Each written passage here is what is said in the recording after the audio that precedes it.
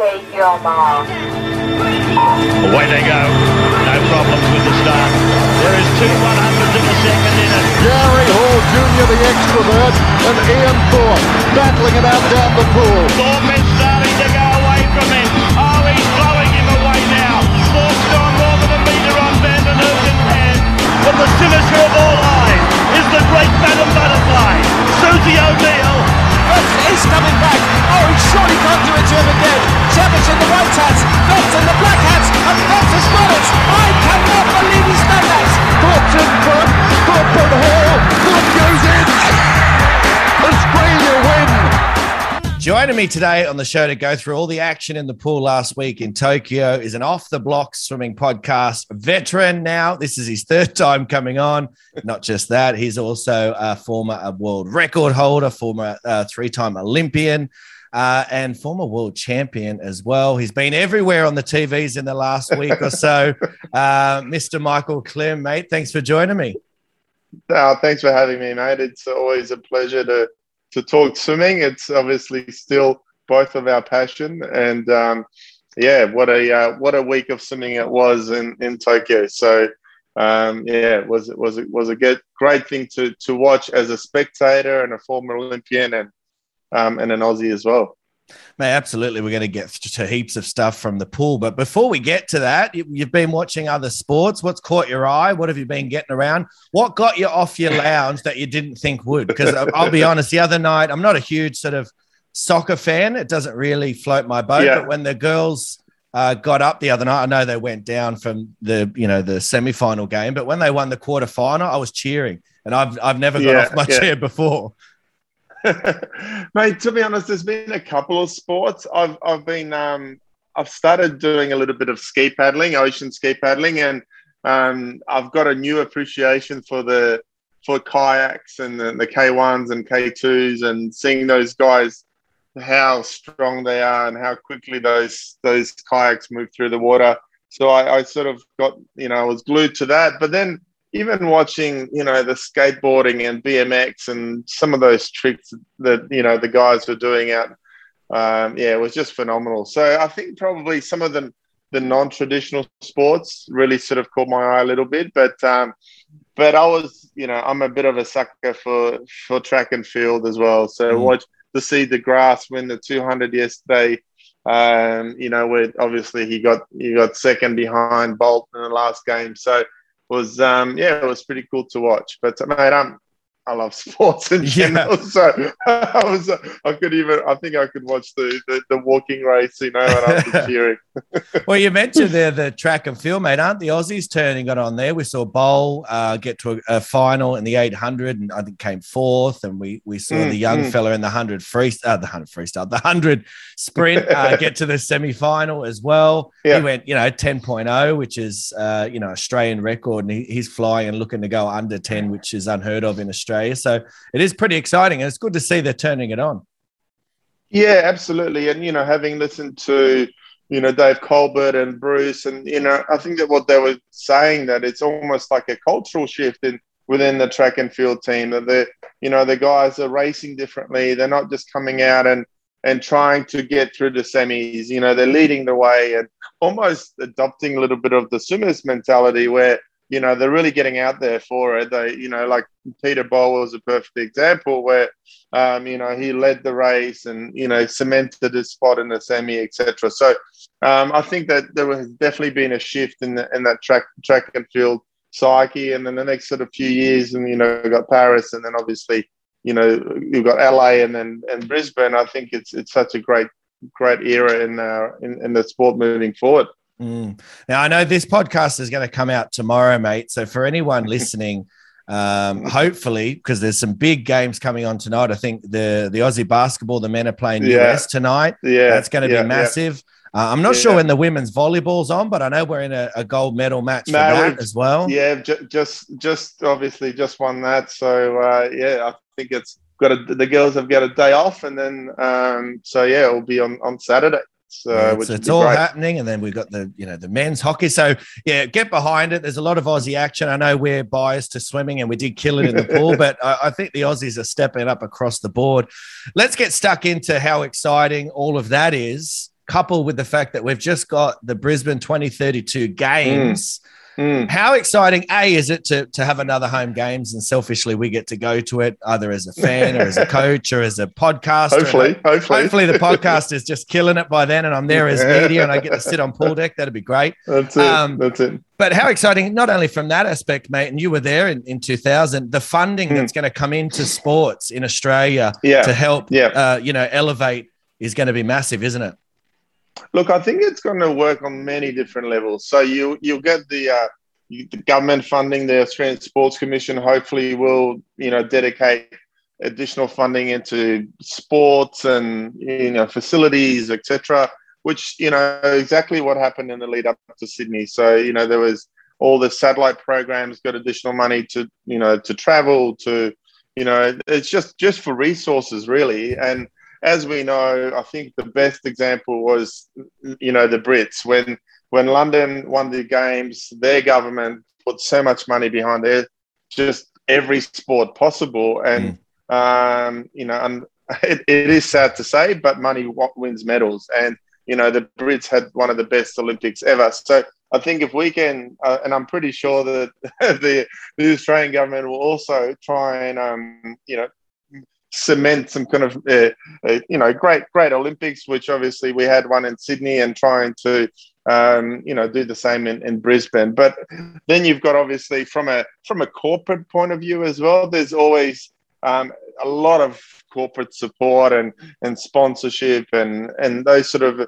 and involvement. People want to be part of this kind of Olympic movement that's going to be happening. And I remember, I think it was a good at least 4 years in the lead up to the games where, companies want to jump on board with Olympians or with people that have been part of, the Olympic movement and be part of that journey. And I think then, it's multifaceted kind of involvement from, government funding to corporate investment and then even grassroots. So, I think not only the guys will be competing in Brisbane, but then, moving on after that as well. So I think it's, hopefully, so many great things can happen after, from having an Olympic Games on home soil.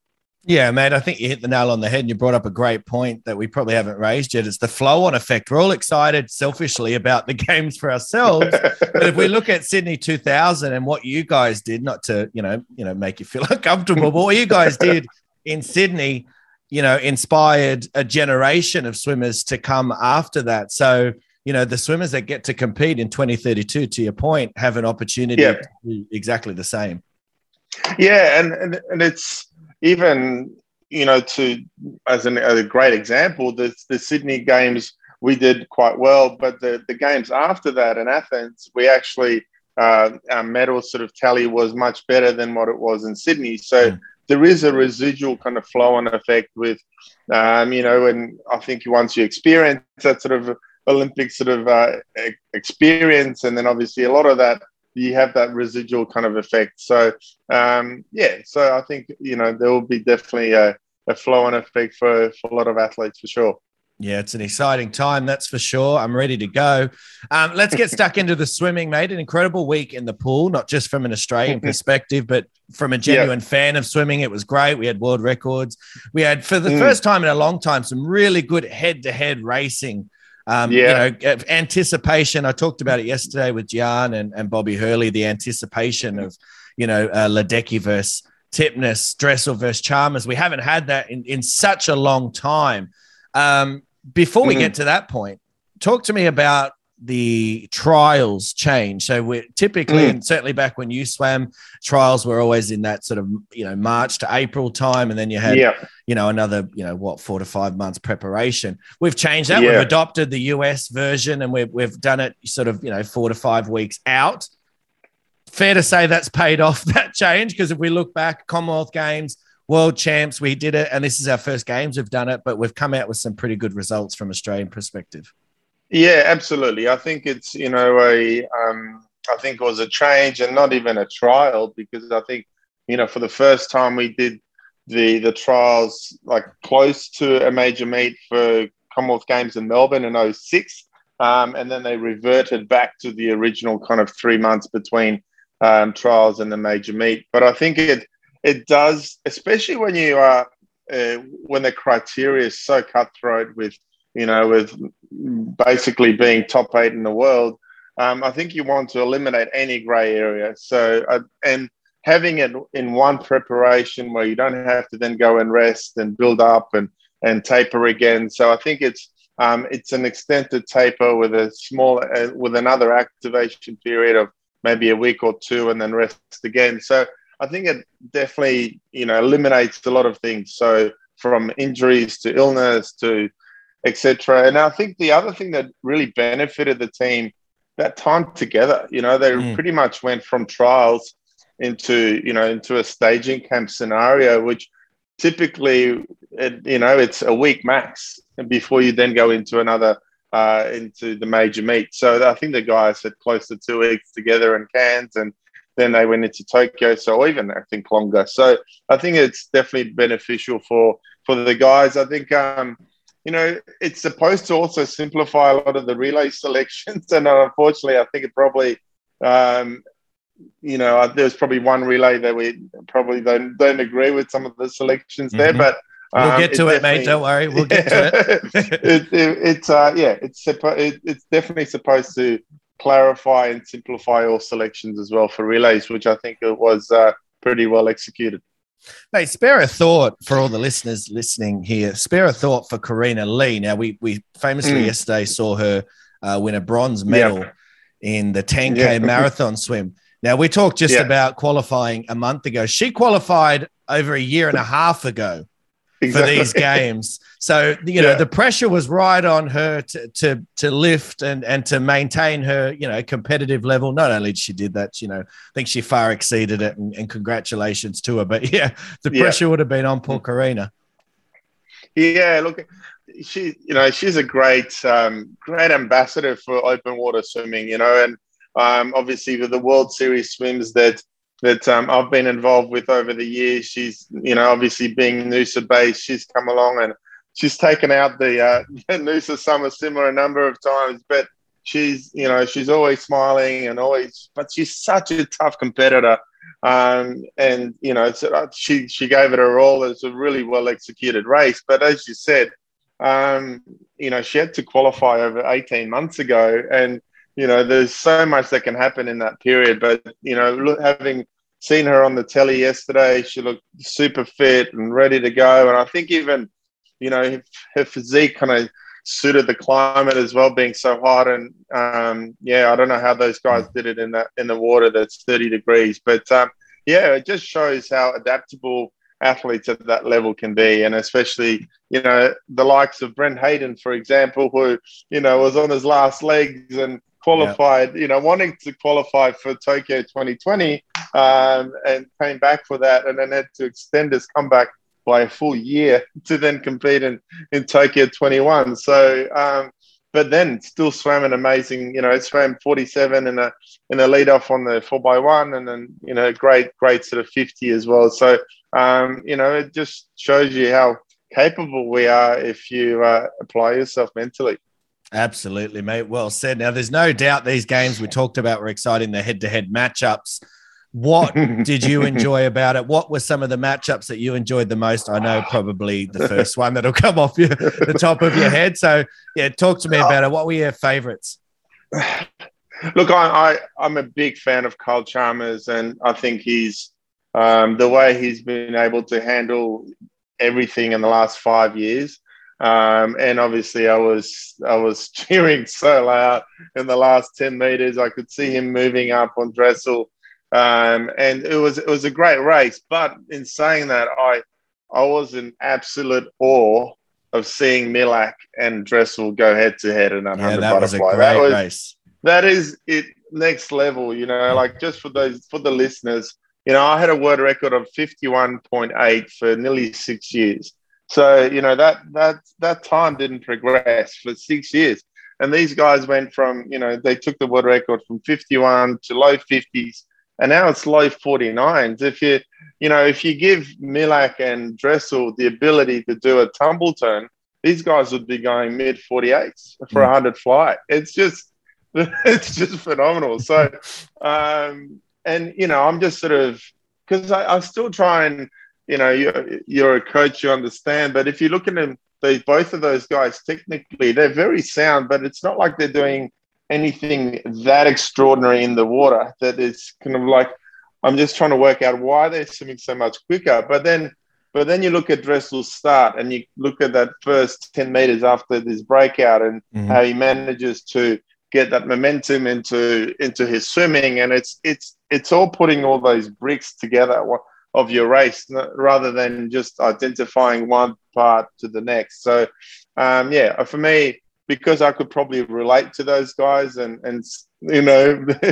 how they're swimming literally 2 and a bit seconds quicker than I ever possibly could. And it was great to watch.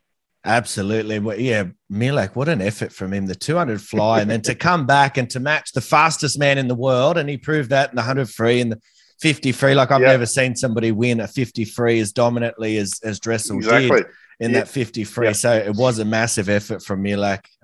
You're absolutely right. Now, talking about the US, we did see some sort of unfamiliar performances in their relays. Now, don't get me wrong, they still performed pretty well. They did get up on the podium, but probably not as much as they have in the past. What do you put that down to, mate? Is that just a shift in the times? Is that just us noticing that Lochte and Phelps aren't there anymore? And, probably they, were more important to the team than we thought?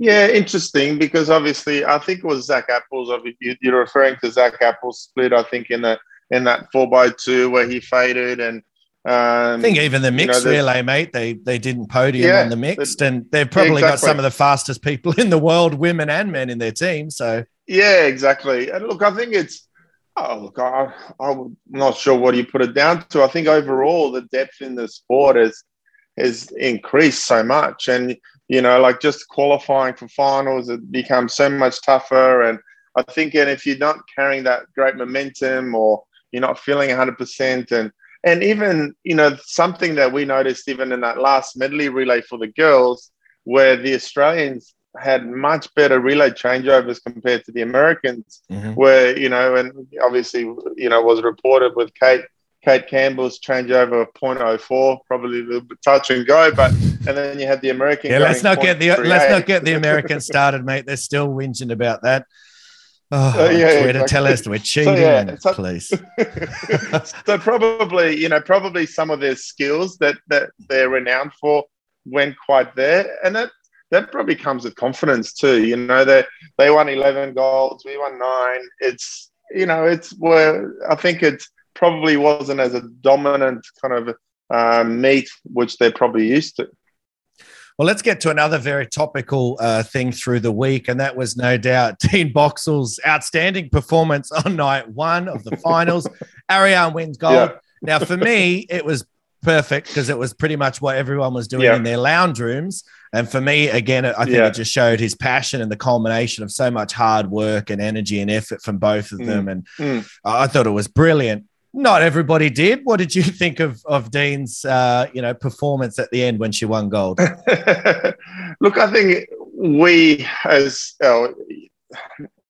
as the coach-swimmer relationship is so important, and it's that I think it's easier sometimes for swimmers because we get a chance to express ourselves and put that energy in the water, and especially there's so much work that goes into the lead up of these big races, and I thought it's fine, and I thought it was great to see his emotions just explode almost, and it's I think probably in hindsight he probably would have sort of gone out the back and done the same thing instead of doing it in front of a camera, but there's nothing wrong with that because it just shows how much it means to not only to Ariarne, but to her coach, and to the family, and to even all the Australian public. So, it's really important to us. And, he's, I think he did get a talking to after that first performance because he was much more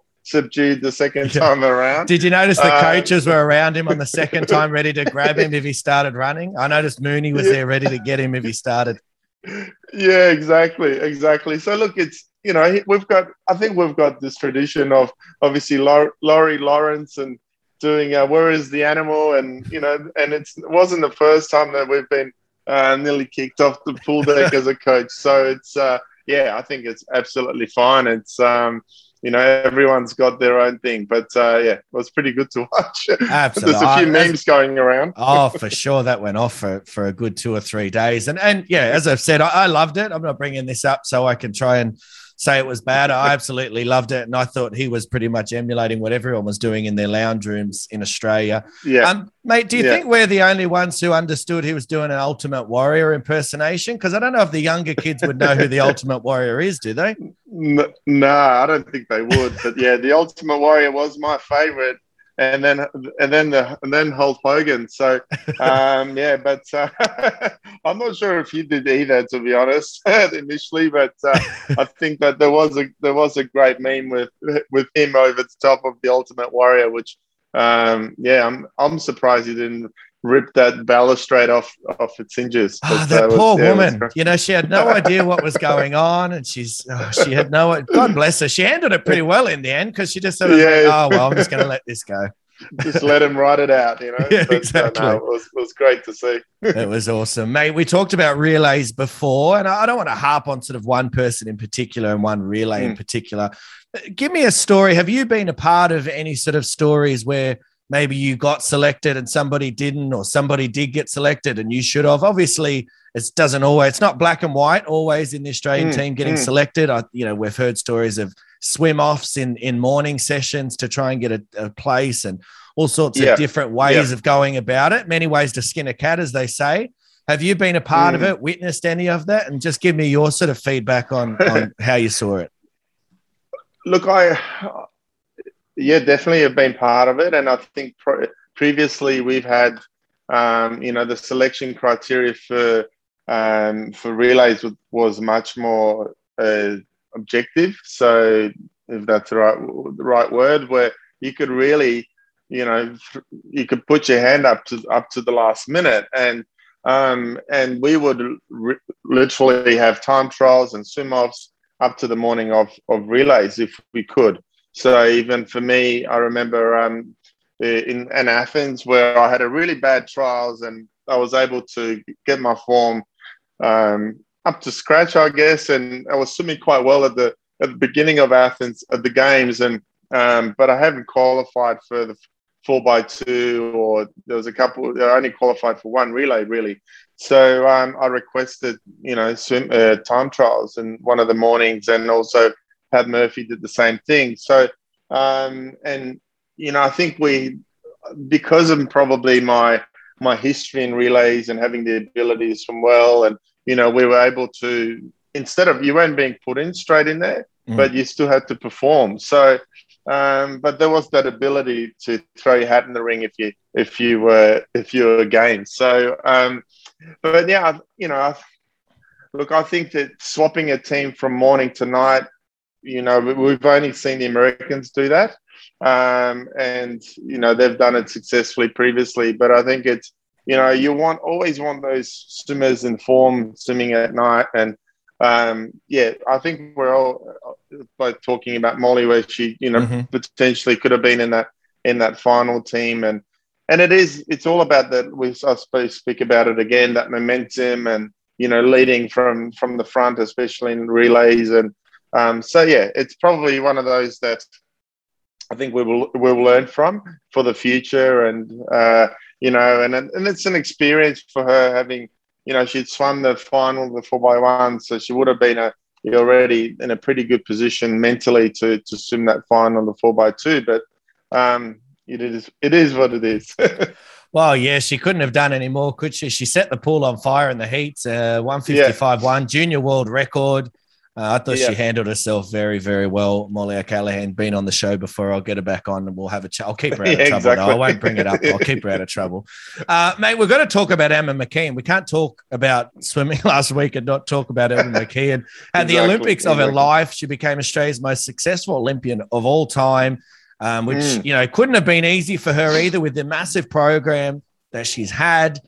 You've been a swimmer who's had a lot of programs going on, mate, with relays and hundreds and 50s and fly. And how easy or hard, is it to go heat after heat, final after final, relay after relay, and keep performing at that level? You would understand it, being someone who's been there. For someone like me who sits on the lounge and just cheers them home and goes, well, how come they're not going as fast as a world record? How hard is it to keep getting up race after race?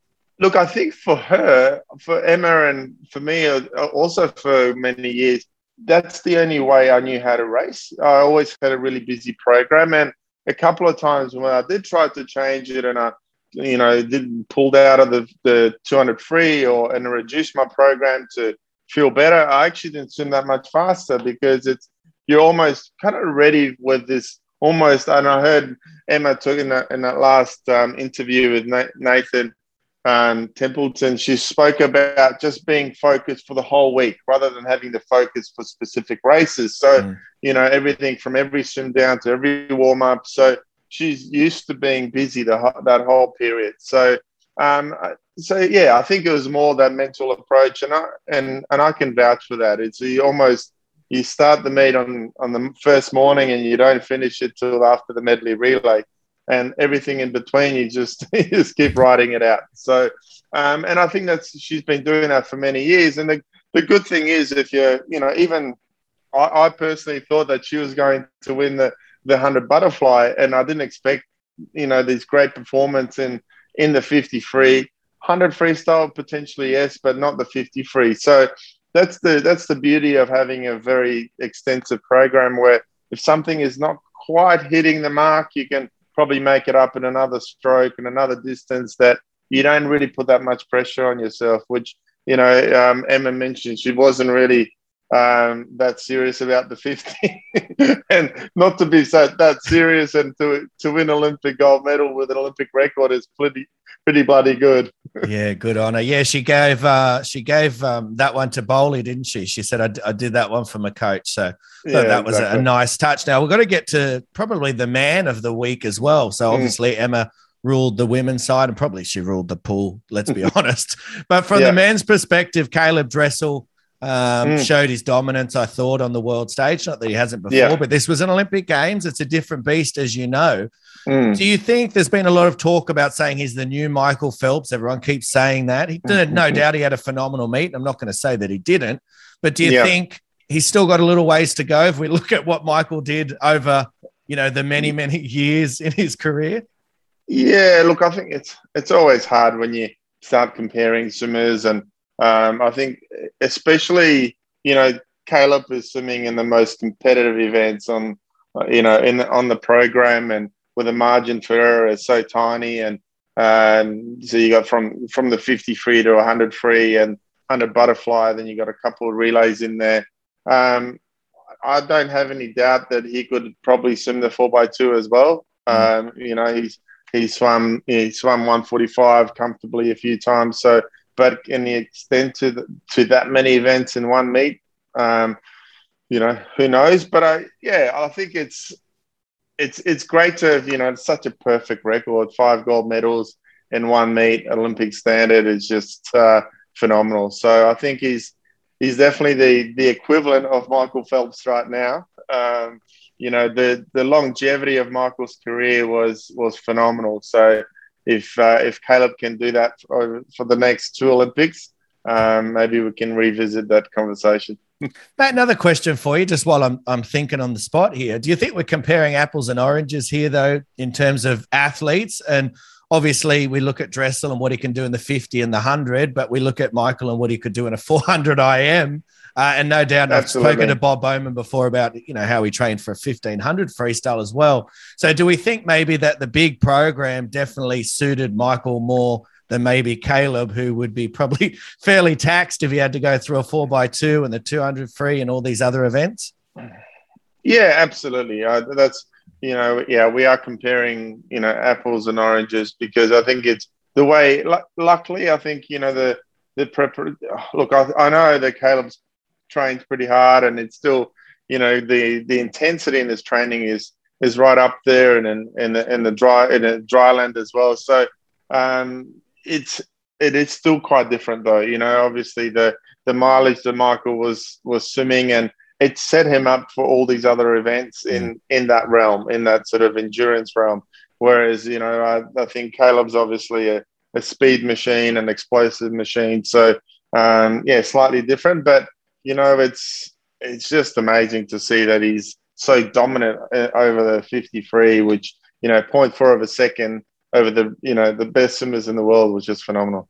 Oh, absolutely. He's a beast, isn't he? There's no doubt about that. Between him and Manadou, God damn. Yeah. I mean, I'm a straight man, but these were some good-looking, strong-looking boys. The physiques and them. Exactly. I'm going to get back to the gym. These guys are looking phenomenal. Yeah. Manadou, he actually came and visited, not just me specifically, but he came to Bali with about a year to go before the original Tokyo was going to happen. And he'd had all this 6 months off, or maybe even longer. He just announced his comeback, and but there was no ounce of fat on him, even in the middle of the break. And we're all, you know, jumped in and did a few laps and went into the gym. He just stayed on the sunbed and sunbaked and enjoyed the scenery. So he's just he's a very natural, gifted athlete. Yeah. I bet all the women enjoyed the scenery as well. For Manadou, bloody getting out there sunbaking. Mate, let's get on to Kate Campbell, Emily Seebohm, competing in their fourth Olympic Games. That cannot be understated. That's a massive effort. Not only did they get there and compete, they came away with individual bronze medals as well as relay medals. We saw what Kate did on the very last day in that relay. An incredible effort. Just give us a little insight, into your thoughts of the two girls and those efforts to get to that, but also how much goes into just making an Olympic Games, the preparation, the injuries, overcoming things like that. Now take into consideration COVID and all the crap we've had to deal with in the last 18 months.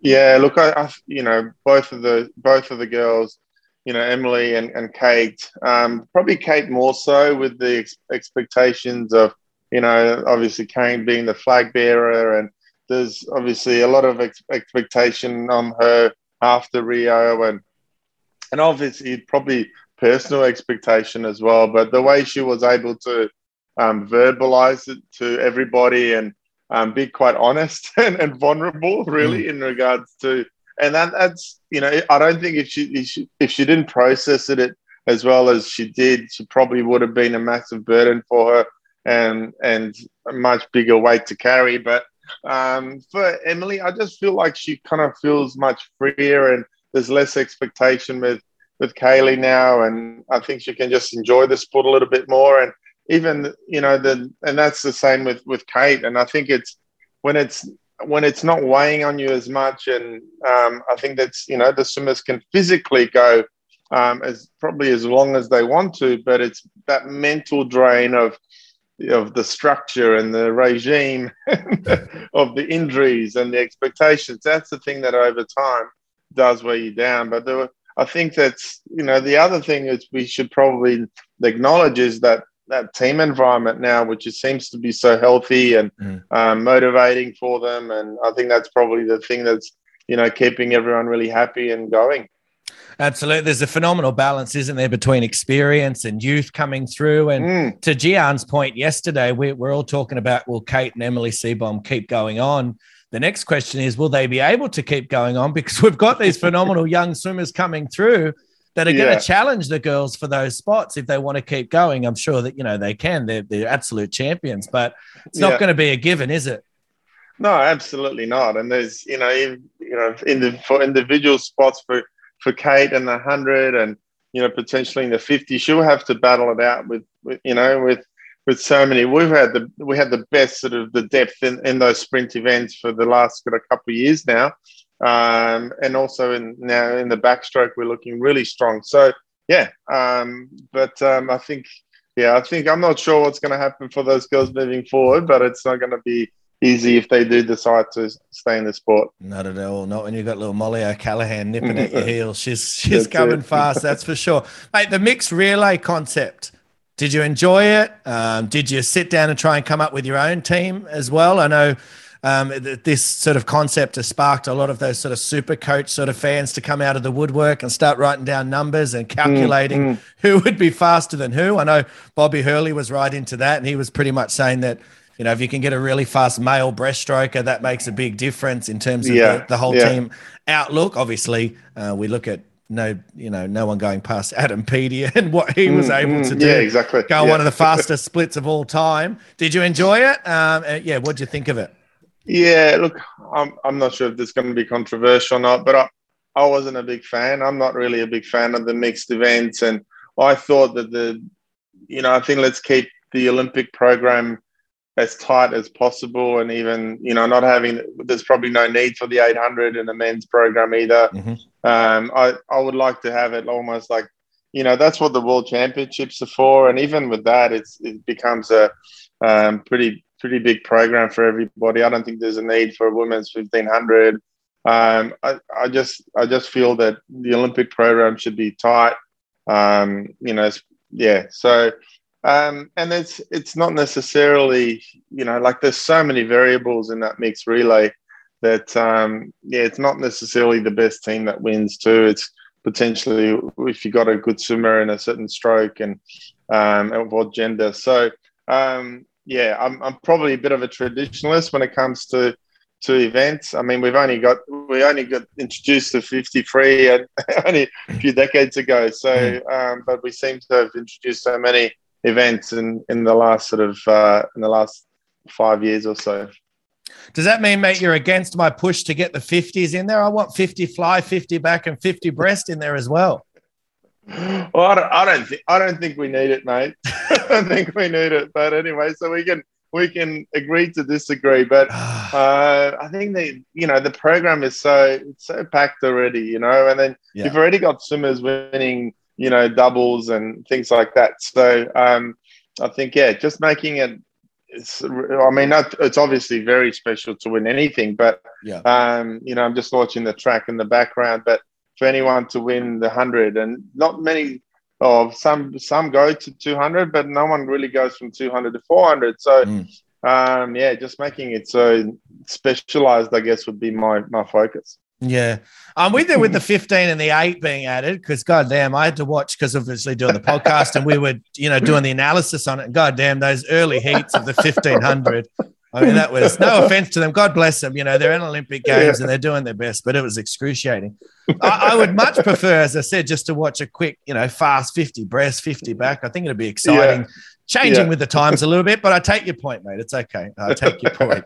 We can't always have the same opinions, which I think is a good thing about our sport. We don't always see it the same way. Mate, now I'm going to chuck out some questions for you. We're nearly finished here. We're going to wrap it up soon. No worries. And you, whatever, first comes to your head, who you think of, chuck it out there and we'll have a quick chat about it. Who was your breakout star of the game? So someone that we didn't think, was going to do that well, or we didn't even see coming, can be from any country. Who did you see as the breakout star of the week? Oh, look, I'll focus on Aussies, but I think Zach Stabley-Cook, obviously that 200 breaststroke, and it's so evenly matched. And for him to actually step up and race those guys and have that belief, and, he was only in front for 10 meters of the race. So I just love watching these youngsters, and Kaylee McKeown and even Ariane. She's proven it last year, but the World Championships. But them having that confidence to really throw it down when they needed to. So, I think that was. I remember calling him a couple of years ago at the Nationals in Adelaide, and.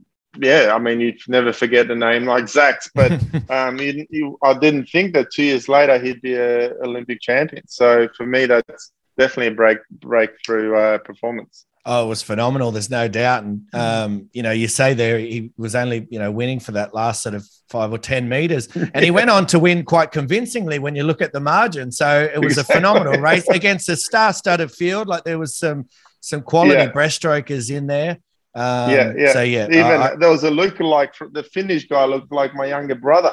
So everyone kept on texting me saying, "I didn't realize you took up breaststroke." So that was quite funny. I know who you're talking about. He surprised a lot of people as well, that guy, to get up on the podium. He did a phenomenal job.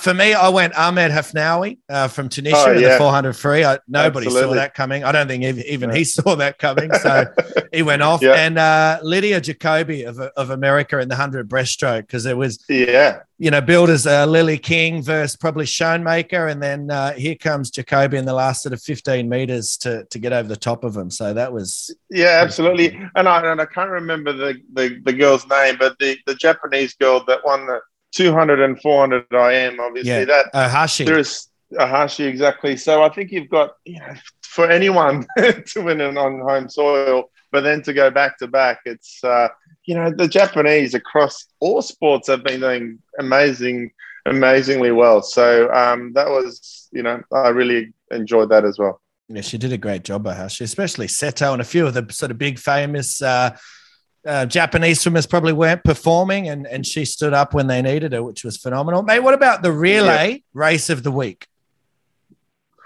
Oh, it would have to be the last one, I think. The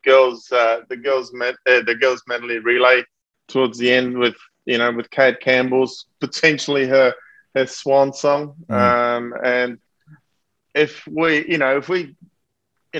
think about it, most of the time the last 10 meters would be Kate's weakest part of her race. But I think even though she was fading and the Americans were also fading, she managed to hold on to a certain degree. And I think staying in control in those last 15 meters, you could see the hurt, you could see the stroke rate slowing down, but she managed to stay in control of that. And then obviously her length in the last couple of strokes got her on the wall. But that was really special. Yeah. Mate, what about favourite non-Aussie swimmer of the week? Was there a performance? Obviously, we talked about Dressel and Milak, so maybe take that one out of it. Was there a performance that you saw? For me, it was Zhang Yufei of China. I thought she had a phenomenal week. When you look at the 200 fly, she backed up in the 4x2. She medaled in the, all over them. She was even nearly finaling in the 50 freestyle, for crying out loud. Zhang Yufei. They couldn't keep her out of it. So she was my favourite. Exactly. What about you? Oh, look, again, I'm terrible with names, but the Russian that obviously everyone thought, was it Clement was going to pretty much win the 100 backstroke, and I can't remember the second backstroke of the Russian. Rylov?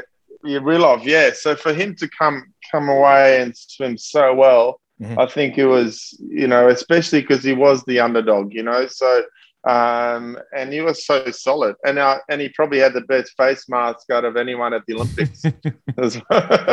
Rylov. It was a big meet for him too, because obviously Ryan Murphy coming in as a red hot favourite from America, and America have, such dominance, especially in that 100 backstroke over a long, long period of time. So, Rylov, definitely had a great meet, and we're not going to mention Ryan Murphy's some of his comments after the races either, so we don't want to get too controversial. But mate, what about debutante of the week from Australia? So there was a plethora. I'm going to name a few just to help you out. Obviously, Tommy Neal, it's better than Lego. He was fantastic. Brendan Smith with a bronze medal in the IM. I want to give a special mention to Chelsea Hodges, who did breaststroke in that IM relay that you just spoke about. Let's not understate. She went 1:05.5. She was half a second off the girl who actually won a gold medal in the 100 breaststroke. And that was a massive PB for her. So, as much as we all say how great it was, Kate did well and everyone played their part, but she definitely stepped up when they needed her. Do you have sort of one that stands out to you? Look, I'm a big bias as well. I mean, Matt Temple is someone that I like watching. He's so strong and he's, he goes from freestyle to butterfly and, 50.9. It's, he's heading in the right direction. So, being a Victorian too. So he's probably my favorite. So he's what do you think of the mullet? We definitely need to nurture for. But like any hairstyle for me is great because there's nothing. I'm like, I can't grow anything. So, so yeah, no, if you can rock it, do it. Oh, yeah. No, he was good. He's got a very big future, Matt Temple. He's one on my radar, that's for sure, especially after trials and the swims he did at trials and what he showed that he's capable of. Definitely think we're going to see him on some podiums in years to come, mate. Finally, if we take sort of Emma McKeon out of it, because we know what a phenomenal week she had, what was sort of the stand-up performance for you in terms of Australia? Who stood up for you? Who stands out for the week? Obviously, as I said, we know Emma McKeon. For me, I'll go first. It was Kaylee McEwen doing the double and then standing up in the relays as well. I thought she was phenomenal under pressure. But we can't go past Ariane with Katie Ledecky on that first night. Not first night. The 400 free. You know, it's obviously backing it up from a world championships, but you're taking on someone who's never lost at that level. So I think she just showed so much more maturity than we can expect at that age, and composure in the race to be able to.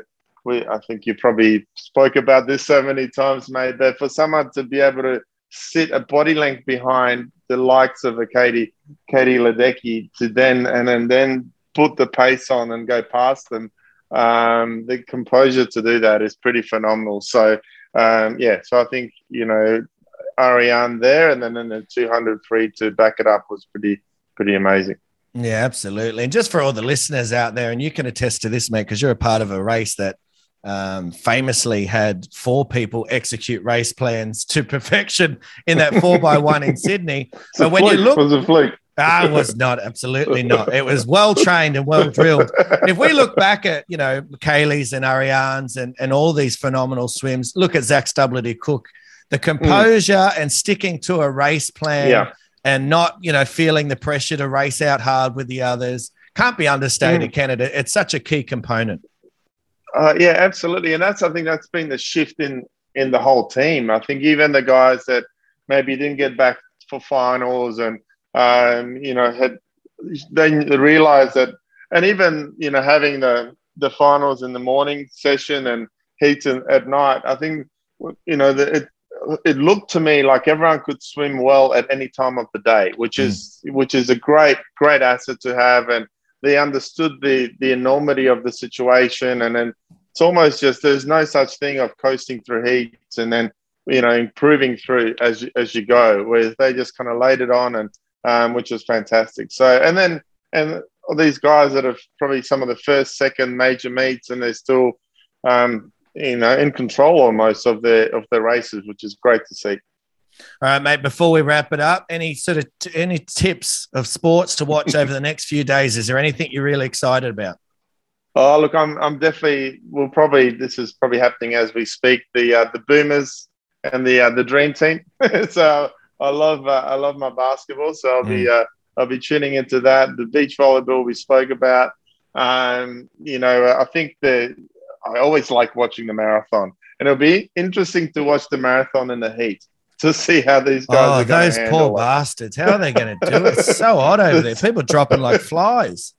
Exactly. So that will be interesting. And look, I also like the track cycling. I mean, I don't know. You've obviously saw poor Aussie guys where the handlebars snapped off, but to see those guys going, you know, 76, 78 kilometers an hour on a bike on the round track it's amazing. So I like the track cycling as well. Showed how dangerous that sport is, didn't it? Like just in an instant, how quickly, like the poor guy's face, the skin's all ripped off. And, right, it was really, it was pretty intense actually.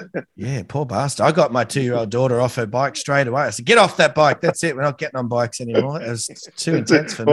All the padding on. Yeah, that's it. Wrapper and cotton wool, mate. Thank you very much for coming on again. It's always a pleasure to have you on. We always have a great chat, you and I, and you know, no doubt today was no different. Yeah, mate. No worries. Anytime. So yeah, it's great things to come. Obviously with. You know, with obviously the Olympics in 32, but then we've got such a great team that it's, you know, we should celebrate it, but I reckon within, the commies coming up, and then obviously there's so many great meets that these guys will get to shine, and we'll get to know them even more. And no doubt, mate, we'll catch up again and have some more chats, and I'm very much looking forward to it. Mate, enjoy the rest of the games. I know you will. I know you're pumped and excited for it. And thank you very much for coming on Off the Block Swing podcast. No worries, mate. Thanks for having me. Cheers mate.